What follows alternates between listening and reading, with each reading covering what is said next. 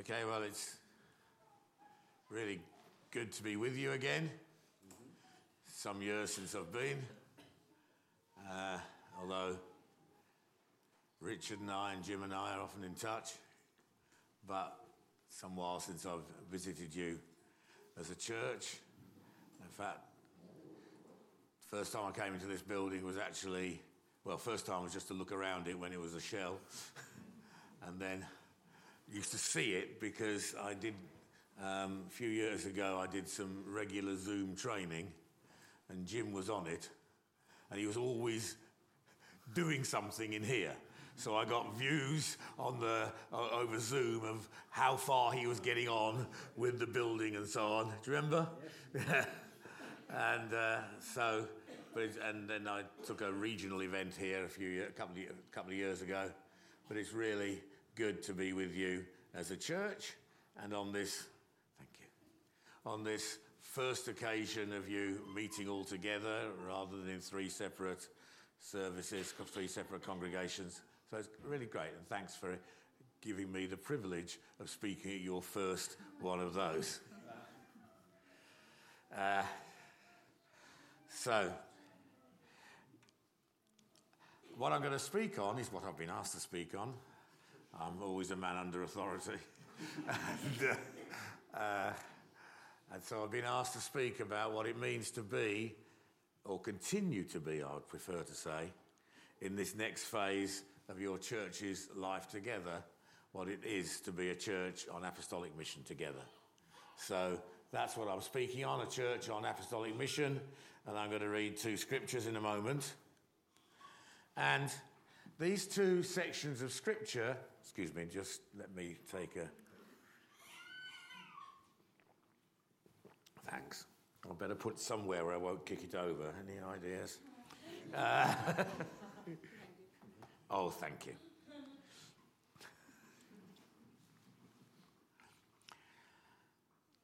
These two scriptures come from very, very crucial, world-changing occasions. The first one was the longest recorded prayer of Jesus from John 17, and it was spoken just before the cross. It wasn't his final prayer before the cross. That was, not your will, but mine be done. Not my will, but yours be done. Sorry, that was crazy. It came out crazy, didn't it? When Jesus was in agony at the Garden of Gethsemane and said, if it's possible, let this cup of suffering pass from me, but your will be done. That was the final prayer recorded until he said, into thy hands I commit my spirit, when he was actually on the cross. But it must have been a wonderful lesson for the disciples. They'd often asked Jesus, teach us how to pray, and he taught them how to pray. But then, rather than that prayer of outline headlines that they could pray by, do you do that sometimes? Okay, just go through that wonderful prayer we call the Lord's Prayer. It's probably better called the Christian family prayer, because it's all about us together. It doesn't say, give me my daily bread. It said, give us. You're praying on behalf of the whole body of Christ, some of whom are starving in different parts of the world. Okay, it's our Father, forgive us. So it's a corporate prayer. We make it very, very individualistic, which in modern Western culture we tend to do with most of the Bible, try and make it very individualistic instead of seeing it's about the company of God's people. Yeah. But on this occasion, they were listening to Jesus, and he wasn't just praying that simple prayer. He was praying for the whole scope of history about what was going to happen when he was crucified and risen again. And then he started praying for them, those who believe through my word. Then he started praying for you, those who believed through the apostles' word. And so they were privileged to listen to Jesus praying. And at one point, he brings a statement that I want to bring to you today. Then the second occasion I'm going to read about was when Jesus, the first meeting of the church after his resurrection. Okay, that must have been a pretty important one, wasn't it? They were there, gathered, doors locked for fear of the Jews. Jesus came and stood amongst them, and then he made certain very important statements. And it's those two scriptures that I want to read, but as you can see, both very, very important. The big prayer of Jesus before he was crucified, the remarks he first made after he rose from the dead. So here we go. And he's praying here from John 17. I'm starting reading from verse 13, but it's up on the screen, I think. Now I'm coming to you, addressing his Father. I told them, that's the disciples, many things while I was with them in this world, so that they would be filled with my joy. Remember, he goes on to say, and I'm praying for those who believe through my word. So Jesus is praying, you will be filled with joy. Okay? I've given them your word. And the world hates them because they do not belong to the world, just as I do not belong to the world. I'm not asking you to take them out of the world, but to keep them safe from the evil one. They don't belong to this world any more than I do. Make them holy by your truth. Teach them your word, which is truth. Just as you sent me into the world, I am sending them into the world. And I give myself as a holy sacrifice for them, so that they can be made holy by your truth. That's the first. Second, crucifixion has taken place. Disciples have all fled. Just some women stood around the cross, and at least according to some of the accounts from John as well. But then he rose again and came to meet with them. That Sunday evening, the disciples were meeting behind locked doors because they were afraid of the Jewish leaders. Suddenly, Jesus was standing there among them. Peace be with you, he said. As he spoke, he showed them the wounds in his hands and his side. They were filled with joy when they saw the Lord. Well, he prayed for them to be filled with joy. Now they were when they saw him. Again he said, peace be with you. As the Father has sent me, so I am sending you. Then he breathed on them and said, receive the Holy Spirit. If you forgive anyone's sins, they are forgiven. If you do not forgive them, they are not forgiven. Okay. So, the prayer of Jesus for his church before he died and the first church meeting after his resurrection will give a clue to the essence of how Jesus saw the church and what are to be the priorities and characteristics of that church. And interestingly, one statement comes in those two scriptures. You noticed it, didn't you? You can talk to me. One statement came in both. As he was praying, this statement came. As he rose from the dead, this statement came. What was it? Firstly, just as you, Father, sent me into the world, I am sending them into the world. Okay. Second was, as the Father sent me, because it was now crunch time, he'd prayed for it before, now he's saying, as the Father sent me, so I am sending you. And I would say the church, that's the definition of the church. It's the DNA of the church. The church is a community on mission. You might, if you want to ask what the definition of the church is, well, there's many things you could say: the bride of Christ, and so on, the army of God. You could say all these things, but actually the essence is it's a community on mission. Yep. If you're part of a church, that's what you do. It's not somewhere you come to. It's who you are. You know, we often use that unbiblical expression, I went to church today. Bible never says that. The Bible says the church came together. Because you're in the church all the time. Yeah. All the time you're part of a community sent into the world. But from time to time, that community comes together. Yeah. But what it's doing the rest of the time is engaged with this world, bearing witness to Christ. That's what it means to be a sent or apostolic people. Apostolic is just a great word for sent. Yeah. Sent with authority. Okay? And so he's saying, as the Father sent me, I am sending you. And he prays for them. I'm praying for them because as you sent me, I am sending you. The church is God's community on world mission. That's who we are. Yep. You part of the church here? Yep. What are you part of?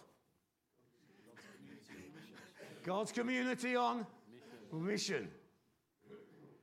Okay. So, that's command comes because the essence of the church is on mission. Sometimes we talk as if being sent or doing evangelism. I don't know why we say doing evangelism. Don't say doing praying or doing anything else. But when it comes to evangelism, I'm doing some evangelism. No. It's not like that at all. Rather, it is that the essence of the whole church is that it exists for apostolic mission. It's why it's here in the world. That's right. And it's what we're set apart for. That's another thing that Jesus says in his prayer. He uses the term, in some translations, sanctified, or in the one I read, made holy. It means to be set apart exclusively for God for his purpose. Originally in the Old Testament, the word sanctified or made holy meant that set apart for sacred duty. So, it says of Jeremiah, the prophet, he was sanctified, he was set apart to be a prophet. It says of Aaron and his sons, they were set apart to be priests. And then when Jesus came into the world, he was set apart, he was sanctified, that's what he means by this, for his mission to come, to die, to save a people who in turn are set apart to God for their mission to go into the world as Jesus did. D.A. Carson, the great theologian, says this: in John's gospel, sanctification or being made holy is always for mission. Yep.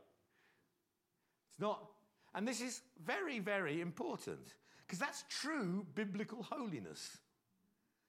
We sometimes think of holiness as being as far away from the world as possible. Biblical holiness is being set apart to be sent into the world. That's what being a holy people is.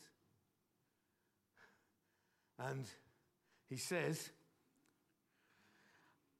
Jesus says, I'm not praying that you take them out of the world. That's a strange thing for him to say, isn't it? Do you often, when you pray, say to God, Father, I'm not praying for this. I'm not praying for that. But Jesus here tells us what he's not praying for. I don't think that's because God, his Father, needed to hear that. Who needed to hear that? The disciples who were listening. Yeah. They needed to hear that Jesus was not praying for them to be taken out of the world. And I think that was because Jesus obviously would know that throughout church history, people would think holiness is being as far apart from the world as possible. Yeah. So Jesus said, I'm not praying that. I don't want you to take them away out of the world. I want them sent into the world. Just as he got involved in the world. He went to the world's parties. He mixed with sinners. He did all those things. Yeah. That was his holiness at work. Yeah. He says, I'm praying rather that you keep them from the evil one. Because we need that. If we're going to be sent into the world, we need this prayer to be worked out, that we are kept from the evil one. Okay? Because the evil one's at work in the world. And that's where we're being sent. And he could tempt us, he could attack us, all these things. And Jesus is praying. I'm praying that you will keep them from the evil one, but not praying that they be taken out of the world. Rather, as the Father sent me into the world, so I'm sending you. And that's how we should regard ourselves. That's what we should pray. We say, Lord, not, is there some mission we could do? But Lord, we're on mission. Protect us. Yeah. Maybe show us exactly where our role in mission should be worked out. Because you can't do everything. And all God's people are being called to be in mission in different ways. And you've got to think as a church in this next phase, as you have been, but now in the next phase as well. Okay, God, we're sent into the world. Where do you want us to work? Very good. Who do you want us to reach? You pray that yourself. Who do you want me to talk to? Because that's who you are. This church is a community sent into the world, which from time to time, generally on a Sunday and maybe once or twice during the week, gathers together.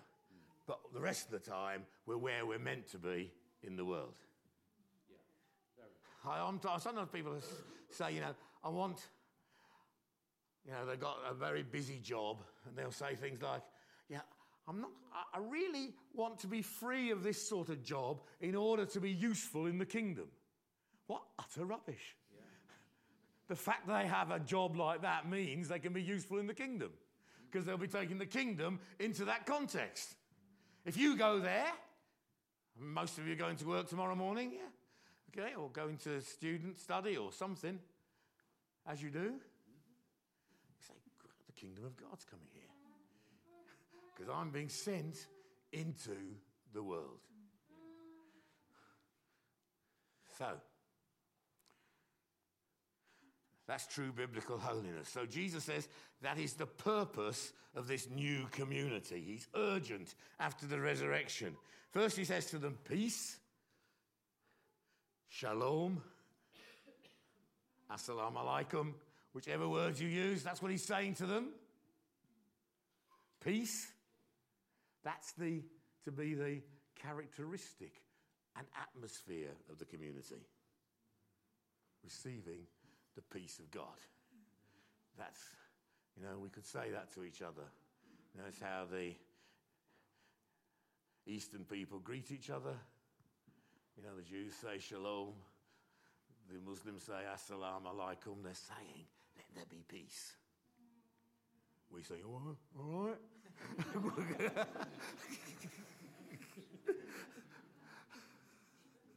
But they said, let there be peace. Let the peace of God be here. That's to be the atmosphere of the church when we come together. The peace of God. And Jesus said it twice to stress it. Again, he said, you might say, well, having greeted them, why did he say it again? Well, he does, because he's wanted to say, this is what my people are to be.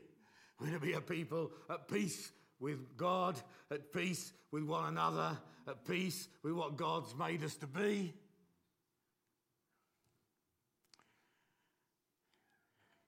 And then he says, go. As the Father sent me, I'm sending you. That's the purpose of the community. So the character or atmosphere of the community is peace. The purpose of the community is be sent into the world. And in all the resurrection accounts, there's the same urgency. For Matthew, it's the outworking of the authority of the risen Jesus Christ. All authority on heaven and on earth has been given to me. Now go to every nation and make disciples. Why? Because all the nations belong to him, Now you go and get them by making disciples of them.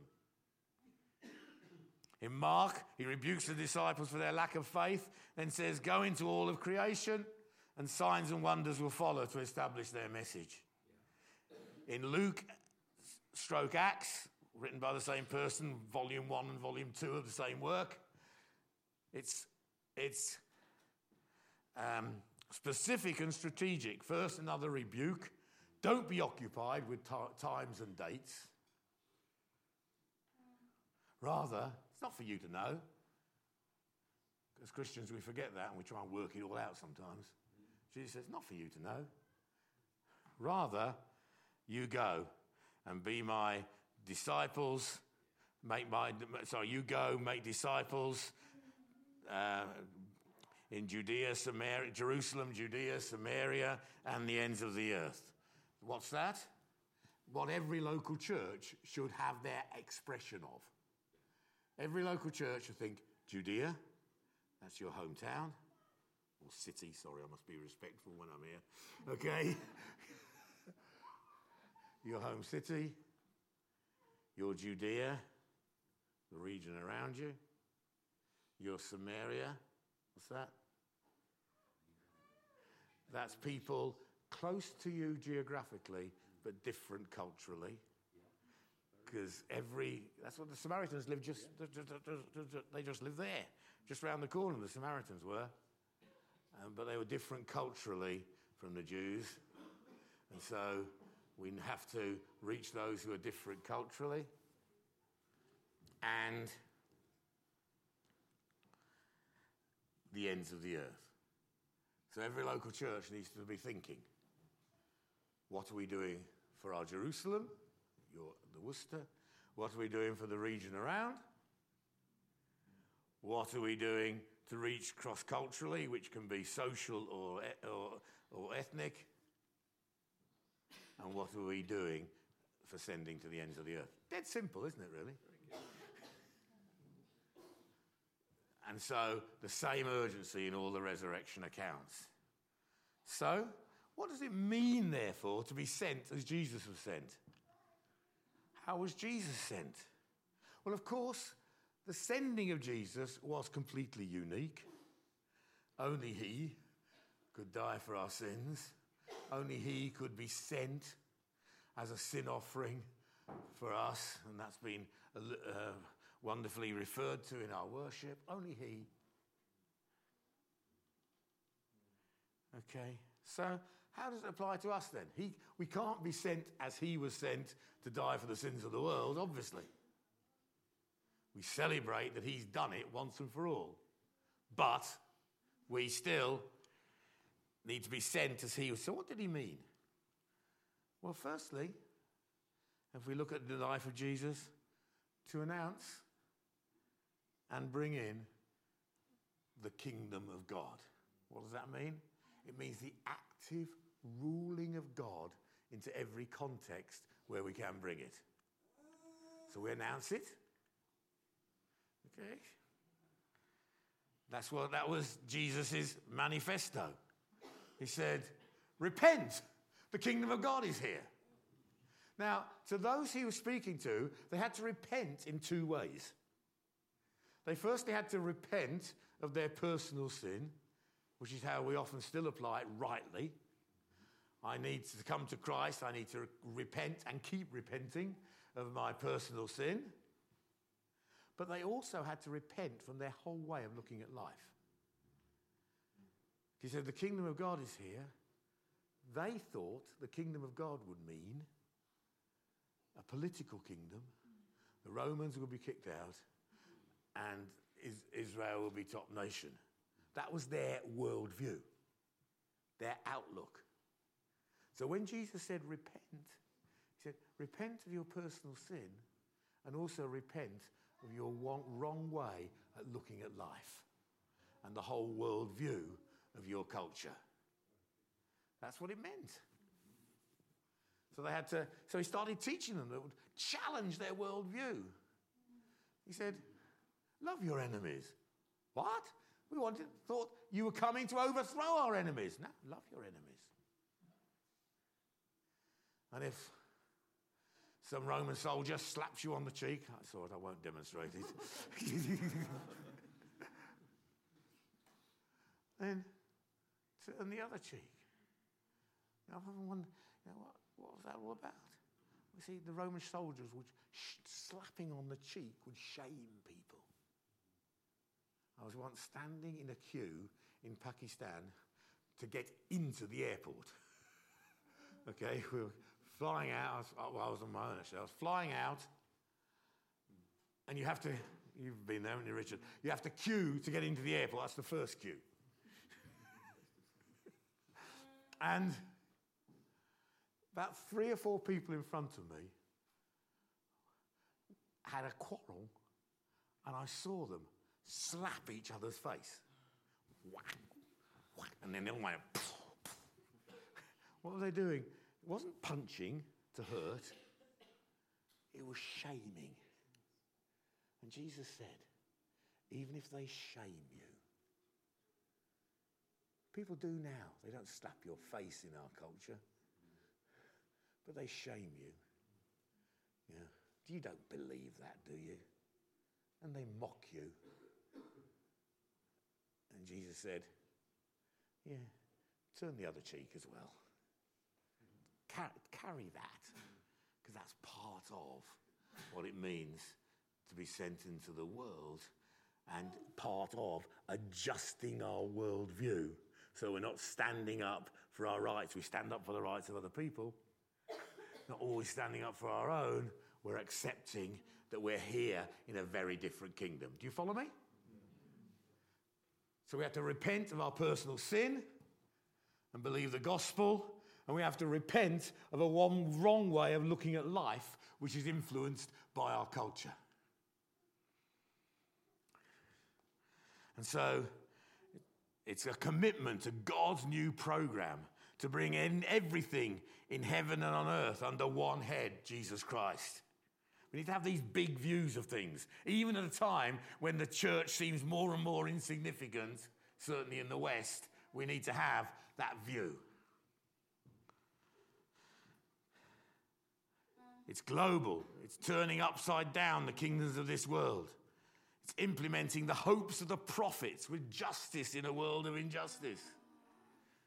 Freedom for those so disadvantaged and crushed they can hardly lift up their heads. Setting free those for whom life is a monotonous grind under the feet of cruel exploitation. All demonstrated through the church and through the kingdom. And yet, you might say, but how can we change the world? Well, Jesus taught that as well in the kingdom. He said, you simply sow seeds. You can't change the world. You can sow seeds of change. That's what he said. The kingdom of God is like a man sowing seed. You can do that, can't you? You might not be able to overturn as one church the whole way the city of Worcester looks at something. But you can sow seeds. You can say, no, that's not right. You can bring the truth of the love of God into all sorts of contexts. You can demonstrate love for the outwardly, in the world's eyes, unlovely. Yeah? You can sow seeds. You can do a good deed. Very good. Do you understand? Because if it's changed the world, that's a pretty tall order. And we can feel overwhelmed. But you can all sow seeds. You can all make a little difference to things.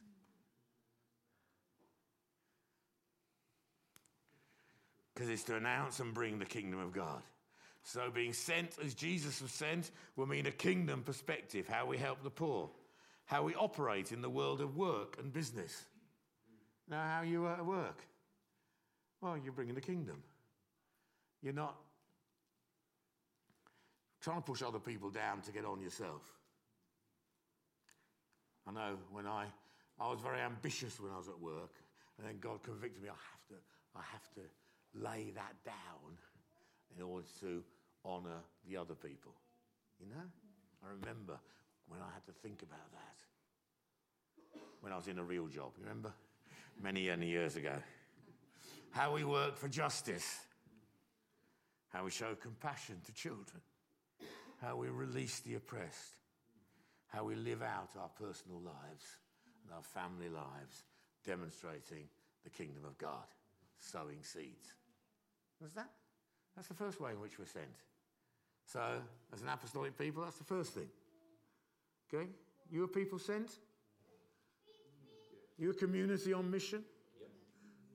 Is that the very essence of who you are, or do you come to meetings? You understand? You're a people on mission. The first thing is to announce, to bring the kingdom of God. Secondly, Jesus was sent to form the church, a people. John 17 is like a church planter's prayer. I've revealed your name to them. I've brought them through. I've brought them into a community. Understand? That's what it's like. He's done that, and he's now praying for them. That's what you do when you plant your churches. You know? So, well, and you pray for them. You've brought these churches through. You've sent, and we've, you know, I just rejoice in some of the places I've worked to. Other people have done most of the work, but I sort of initiated it. So I was with our Russian friends, churches that are part of our family there, and chatting to them we met them in Georgia, because we could both go there. And I was listening to one of the guys, a good friend of mine. I've stayed in his house many times. And they've seen well over 1,000 gypsies baptised over the last a couple of years. Very good. I said, wow. And they lost count of the number of gypsy house churches they've got across that area. I thought, wow, yeah. I just helped them understand mission a bit. And they do it. They get on and do it, and we pray for what they do. Do you understand? Yeah.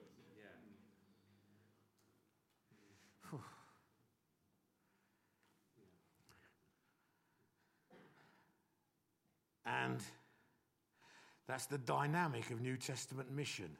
In Acts 2, Holy Spirit comes, you get a community filled with the Spirit who devote themselves to the apostles' teaching, breaking of bread, prayer, fellowship. Then it says God could add to their number every day those who are being saved. Now, we may not get it every day, but we're a community which God can add to. Okay.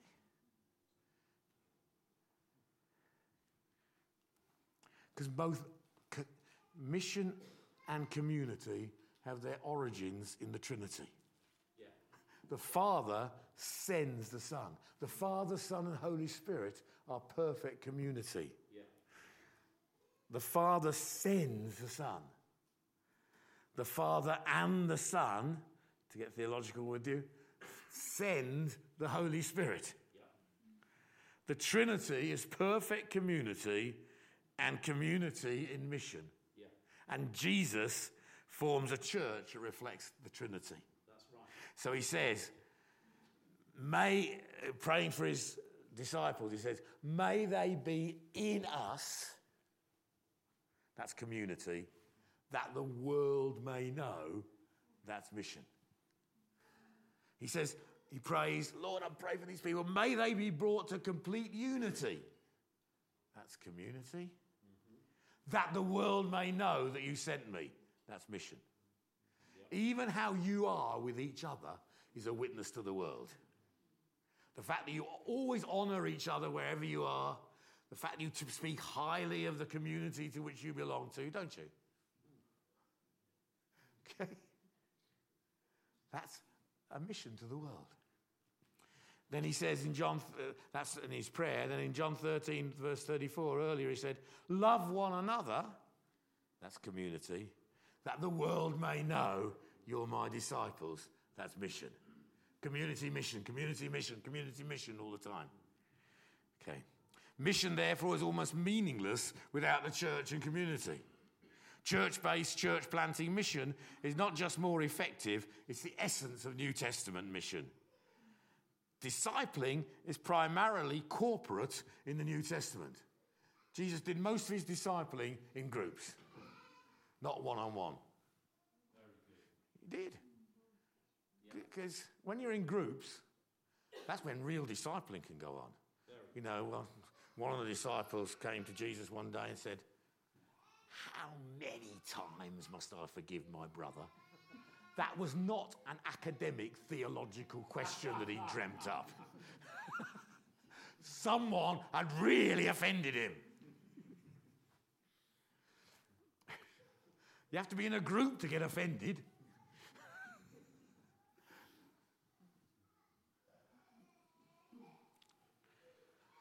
Okay. Thirdly, to serve. Jesus was sent as the servant. It was the fulfillment of Old Testament messianic prophecies that the servant would come. And in the way he did it, he served both the world and his embryonic church. The biblical word servant is wonderfully rich in meaning. It's the dignity of the anointed one. Behold my servant, I've put my spirit upon him. In Isaiah, it sometimes refers to Christ, sometimes to the people of God. We are now the corporate anointed servant with the dignity of God's commission and the power of God's Spirit upon us. But it's also an attitude we take. We have such dignity. Jesus had such dignity that he could wash people's feet. Yeah. That was not a sign of subservience, it was a sign of dignity. You know, he knew he was coming from God and was going back to God, so he got up from the table, washed his disciples' feet. Because of his dignity, he could serve. And that's what we're to be like. Because of the dignity God's given us as the anointed people of God, we just serve one another and we serve the world. You know, in today's UK, often just sharing the gospel on its own doesn't do much. Serving the city where you are brings credibility. You know, we found that in our own home church. We've been serving the community for years. It takes a long time to be trusted. But now the Bedford Council have given our church the responsibility to run Bedford's befriending service for lonely people. Get paid for it as well. Okay? Why? Because we've served. And we're still going to serve. And they pay for the staff that we can employ to run it. So we're to be a people that serve our cities. Serving also, when Jesus came, he came right into human flesh in a particular culture at a particular time and served people. He handled lepers. He let prostitutes wash his feet, expressing their gratitude. And then praised them because they were people forgiven much, so they loved much. Serving means prepared to get involved in other cultures without expecting the other culture to conform to your expectations. Very good. Okay? We're servants of every culture. Paul says, though I am free and belong to no man, I make myself a slave, that's the word he uses, to everyone, to win as many as possible. To the Jews, I became like a Jew. Strange comment that, because he was a Jew. Yeah. But he was so living free of his culture that he could say, when I go to the Jews, I become like a Jew. You know, when I come back from abroad, I suddenly have to become like an Englishman, you know? To those under the law, I became like one under the law. To win those under law. To those not having the law, I became like one not having the law. So as to win those not having the law. To the weak, I became weak to win the weak. I've become all things to all men, often misquoted reference. I've become all things to all men, so that by all possible means I may save some. I do this for the sake of the gospel. Yeah. So we serve the different cultures. And finally, to all nations. It's interesting. Although Jesus himself ministered primarily, though not exclusively, to Israel, it wasn't actually exclusively. It says early when he was preaching the kingdom, he went through the region of Galilee. It was called Galilee of the nations. That's because it was many languages were spoken in Galilee. It was a multicultural area. News about him spread as far as Syria, and Syria people were coming, people across the Jordan were coming, but he basically based himself in the land of Israel. But later he became clear that sending for us must involve the whole world, every people group in our hearts. The gospel of the kingdom will be preached to the whole world as a testimony to all nations. Then the end will come. That's what you need to remember about eschatology, the beginning of the end times. The gospel's got to go to every nation. Yeah. So let's worry about that. Yeah. Very good. And then Paul described it in terms of his personal mission. Key verse of Paul's apostolic mission. I'm nearly there. Through him we have received grace and apostleship to call all the nations, or all the Gentiles, to the obedience that comes from faith for his name's sake. The main features and call for us as well as for Paul, for his name's sake, to bring glory to God everywhere. That's why we've got to plant churches in every city, town and village across the world. Not just us, but the whole church of Jesus. Because everywhere there must be the temple of God, giving glory to him. We've received grace. You received grace? Totally undeserved love from God. The origin of our calling and our ongoing service. We never stop serving out of grace. You know, I need grace to be able to preach to you tonight. You might say, well, you've preached loads of times. Yeah, I have. I need grace to bring something to you. I need his empowering grace, his provision. We've received apostleship. That's being sent with authority and gifting on our mission among all the Gentiles, all the nations, a worldwide call. Okay. So, just a few suggestions to practically apply that. Firstly, make sure that's always what you are, a community on mission. Yeah. Make sure your community is brilliant, and make sure your mission flows out of your community. Okay. But, in particular, here's a few suggestions. Keep your kingdom-serving emphasis and influence others to do the same. I rejoice that through the ministry of this church, many others have seen the importance of reaching the poor. You might say, well, it's not as effective yet as we'd like it to be. No, it's not. It's sowing seeds and helping others to sow seeds. Jim, keep going. Keep your kingdom-serving emphasis as a church and influence others to do the same. That's my first application for you. Okay, would you like to say that together? 1, 2, 3, come on. Serving, kingdom-serving emphasis. Okay. Secondly, keep your international perspective. Never get too localized. In fact, you need an international perspective to work well locally. Yes. You do. Because you see things differently when you see how believers in other nations are doing things. So, number 2 is, 1, 2, 3, keep your international perspective. Don't lose it, ever. I know there's nations in which you're serving, keep serving. If there are other nations that God leads you to, take it on. Thirdly, evangelize locally. You say, this is obvious, we know all this. Yeah, I know you do, but I'm telling you as well. Because this is what it means to be a community on mission. Because otherwise, you are trying to encourage elsewhere what you're not doing locally. And it's very easy to do that. You know, you can support and encourage and things happening elsewhere, and then don't say, well, that's my fulfillment of the Great Commission.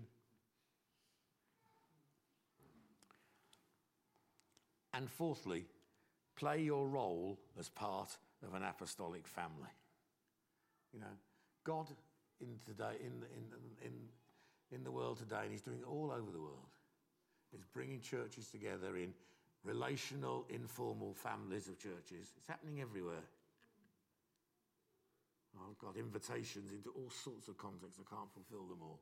Just to teach on some of the stuff I'm teaching on fathering churches and things like that. Because God's doing that all over the world.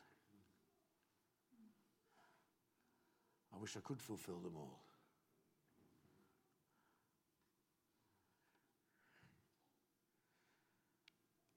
So you're part of an apostolic family. That's why we're gathered together. Whether it's Catalyst or the wider New Frontiers family. We're part of a family. That's right. It's what God's doing. The New Testament, there were apostles who had different families of churches. Paul said, I may be an apostle to you, I may not be to someone else, but to the family I am.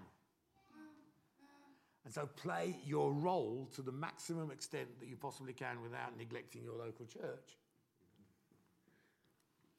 In the apostolic family you're part of, pray for them, get involved. So those things are dead simple, and you're doing them anyway. So this is not wonderful revelation, but I did feel to underline it as part of this message on being a community sent into the world. I hope that fulfilled what I was asked to do. Thank you. I'm going to pray for you now. You understand?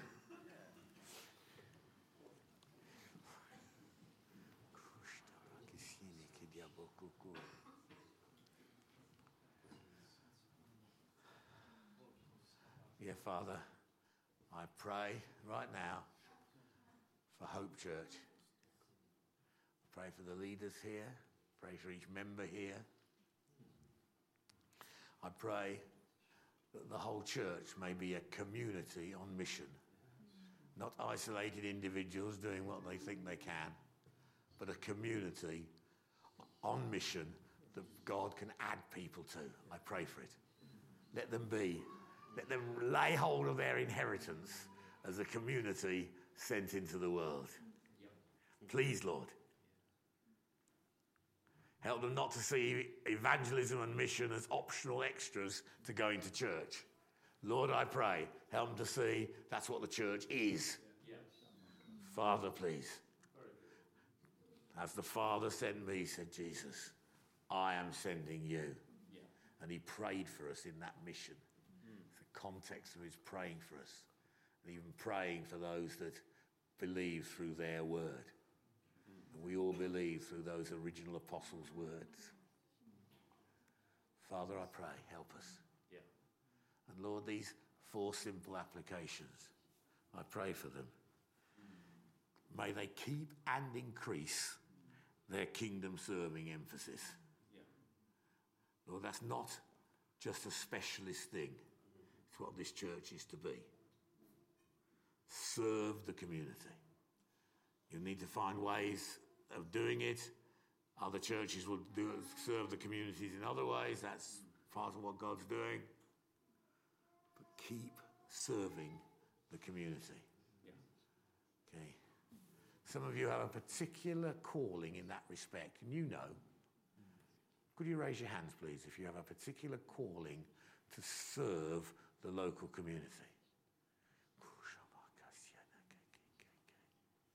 Others of you have different callings, but some of you are particularly called to serve here. Father, in Jesus' name I pray that each of them right now who've responded to that sense the personal hand of Jesus upon them to fulfill this mission. Lord, I pray, let it not be just that I think it's a good idea, but Lord, I pray, let it be a calling from you that they know they've received. I ask for it in Jesus' name. Amen. May they keep their international perspective Open doors to them, Lord, I pray. Like you already have done. Lord, keep those doors open and open others as well. Lord, I ask. Lord, help them in their local evangelism. I pray, Lord, as the word that a brother shared earlier, that we're together in larger numbers and God can add to those larger numbers. Lord, I pray for that. Lord, please. May there be something exponential about it. Father, please. Lord, even though they can't get more in one time in this building, let them, in the very multiplicity of services, find themselves added to. And Lord, may they play their role as part of the apostolic family they're part of. Lord, and see that as a privilege, not a burden. Father, I ask, in Jesus' name, and all God's people said, Amen. Amen.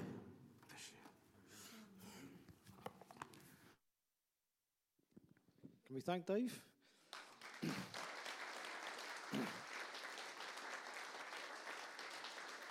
Do take your seats. We're going to finish up there, but thank you so much for coming. Thank you, David. Loads of